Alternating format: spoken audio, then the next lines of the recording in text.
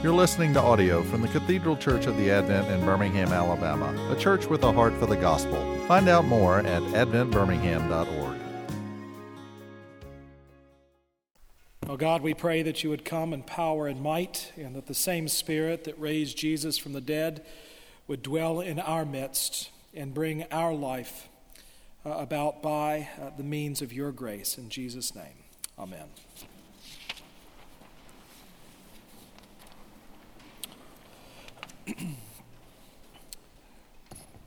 Where do you seek God? Where do you go to find him? Where is he for you?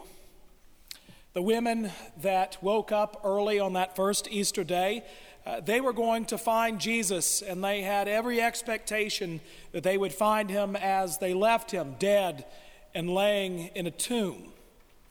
They weren't able to finish the work of preparing the body for burial because of the Sabbath, and so they got up early because they wanted to honor Jesus and because they loved Jesus. And their only real concern was, how is it that we're going to get to him, because the stone that is going to be laid in front of the tomb, it's so large. But that question was answered almost immediately before their very eyes when they saw that the stone had been rolled away.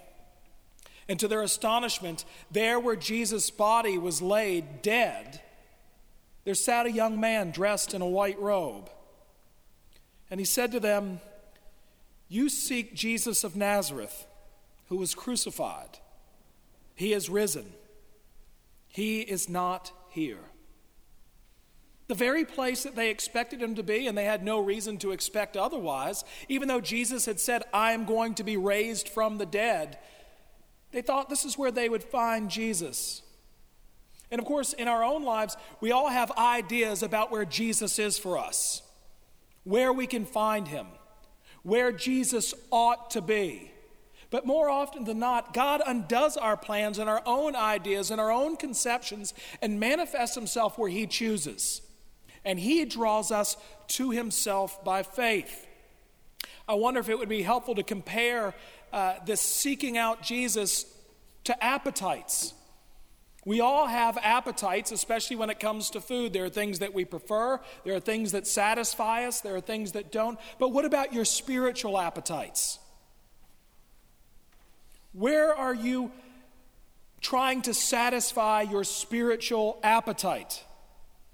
In my own life and in my ministry, I've encountered all kinds of spiritual appetites. There are those who are starving for a spiritual connection, who will go to great lengths in order to satisfy their longings. And the farther away they can go, the better. They're into the journey. They want to make sure that they do it the right way. They love going to far-flung places in order to find God. And then there are those who are just happy to be convenient spiritual gluttons. They're just people who are just happy to have whatever's at arm's reach, whatever's being fed to them, whatever works, whatever's easy spiritually speaking. There are people who have that kind of appetite.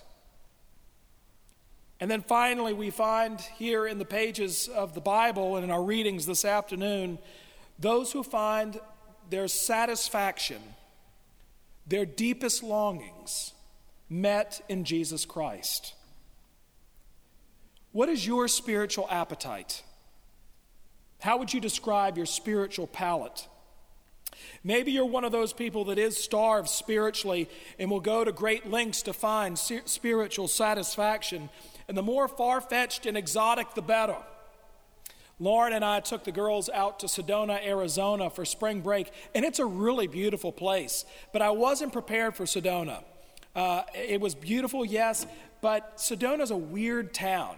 It's sort of this mix of retired Republicans, hippies, cowboys, and New Agers. And we'd go on these beautiful hikes, and we'd get to these vistas, and I would learn after going to a couple of these that there are these spiritual vortices in Sedona. And that is, there are these locations where people will go to make a spiritual connection because they've been told that this is where they can connect. And I learned that this one vortex was meant to help you balance your spirit. And another vortex was to help you gain clarity of thought. And when we would go to these places, there would be people praying, there would be people playing music, there would be people meditating. They had come not for the beautiful views, but to make a spiritual connection. And some of them had come a long way to make that connection. Well, I wanted to get to the bottom of this to figure out what this was all about. And what I learned was that a psychic from California in the 1950s by the name of Paige Bryant discerned these vortices in Sedona. Now, I also learned that Paige Bryant wasn't in the best of health and that all of these vortices are in very pretty locations and conveniently 200 yards away from a parking lot. But the longing to make that connection was there. And worse yet, Paige Bryant would later say, the vortices in Sedona are now closed, and they're all in Asheville, North Carolina. It would have been, why not Des Moines?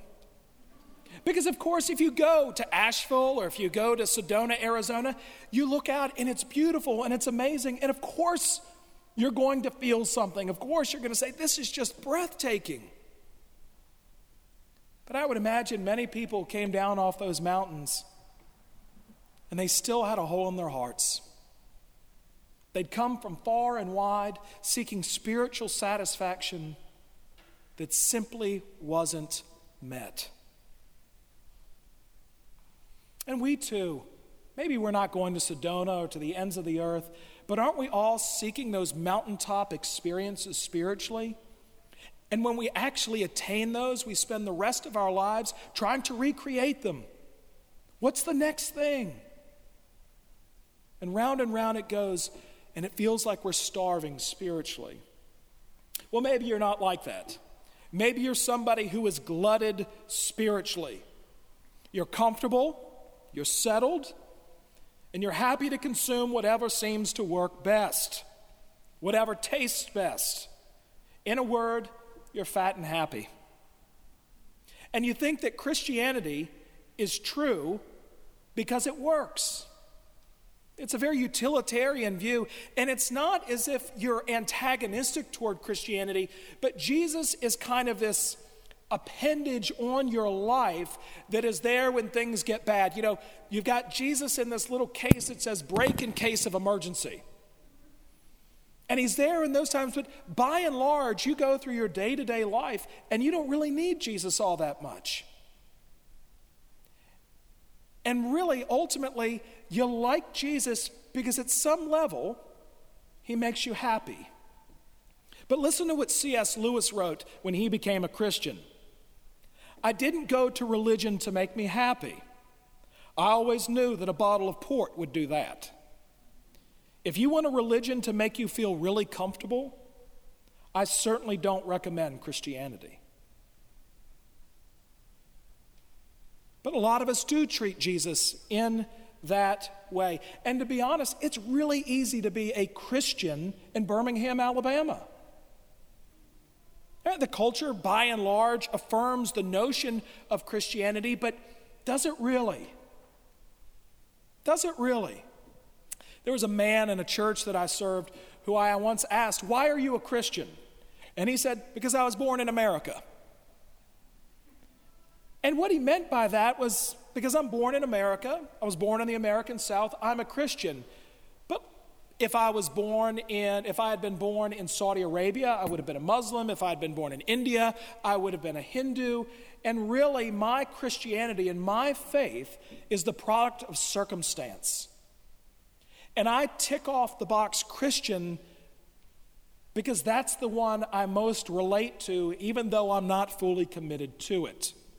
This is someone who's comfortable and happy and glutted spiritually.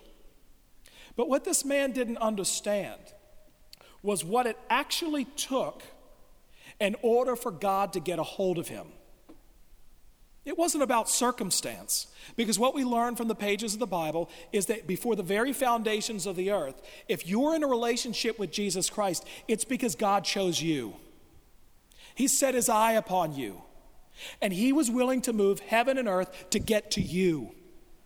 He left his throne in heaven to be born in a feeding trough, to live the perfect life on your behalf, to die on your behalf, reconciling you to God the Father, being raised from the dead on your behalf, and now intercedes for you and will come again in order to take you home and to set this world to right. That's not circumstance. If you're in a relationship with Jesus Christ, it's because it was divinely orchestrated from the very foundations of the earth. It takes on a greater significance than, Jesus and I are okay. We've got a relationship. He kind of knows where each of us stands. Not too close, but not too far away. No. When Jesus lays a hold of you, he lays a hold of you. And so maybe you're starved spiritually this afternoon. You've read all the books. You've made all the trips, and yet you're still hungry.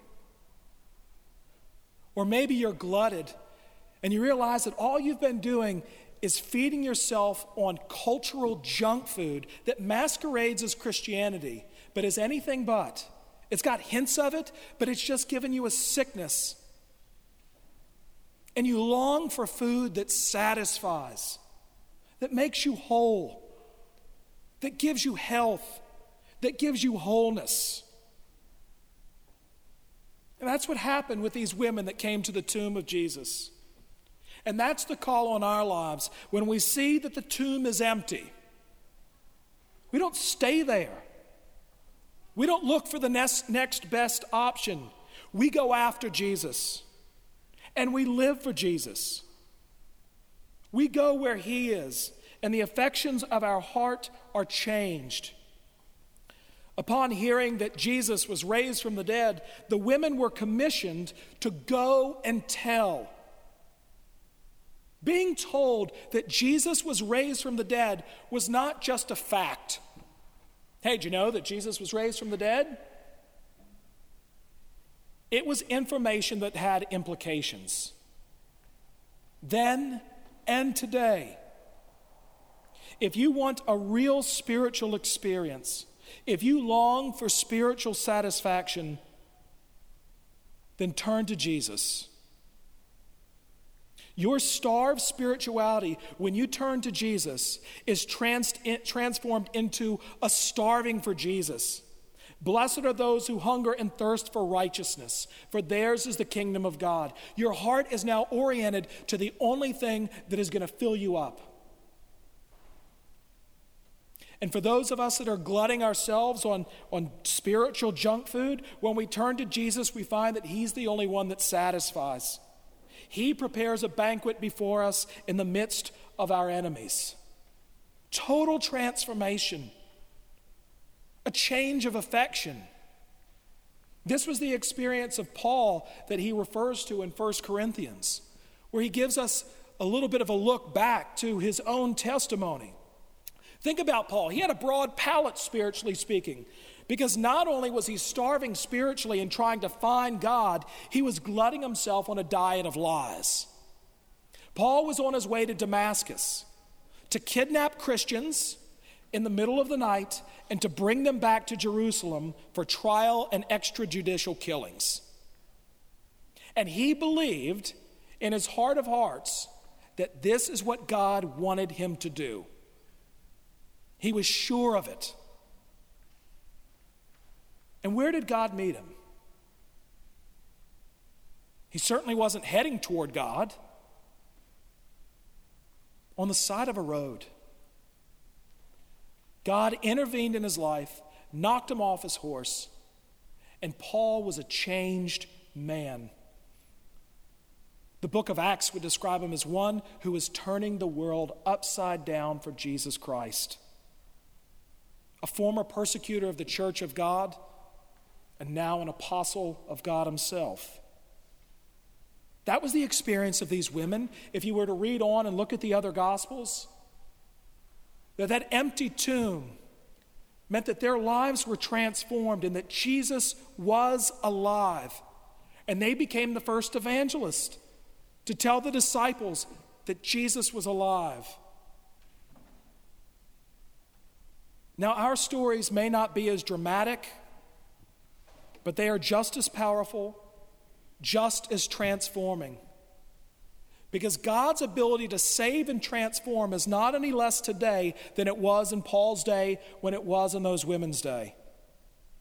It's the same Spirit. He's the same Spirit that converts us and transforms us. For me, my experience wasn't terribly dramatic. There weren't flashes of light. There wasn't blindness. There wasn't a man robed in white sitting on a coffin. But it was the summer after 5th grade for me, and my mother took me to Vacation Bible School, not for spiritual reasons, but because we loved free childcare. And so we were a very ecumenical family. And whatever door was open, we tended to go to. And while I was there, the pastor of the church, I don't remember his name, laid out the gospel and told me about Jesus and asked, if you'd like to be in a relationship with Jesus and to know the living God and to know what it means to have life and life to the full, raise your hand. And I thought, that's a pretty good idea. I think I'd like to do that. And I walked away not sure that I felt any different, not sure what might change. And yet, as I look back, I can honestly say, since I was 11 years old, I have had one consuming passion, and that is Jesus Christ. He changed me. He pulled me out of the miry clay and set my feet upon a rock, who is Christ Jesus.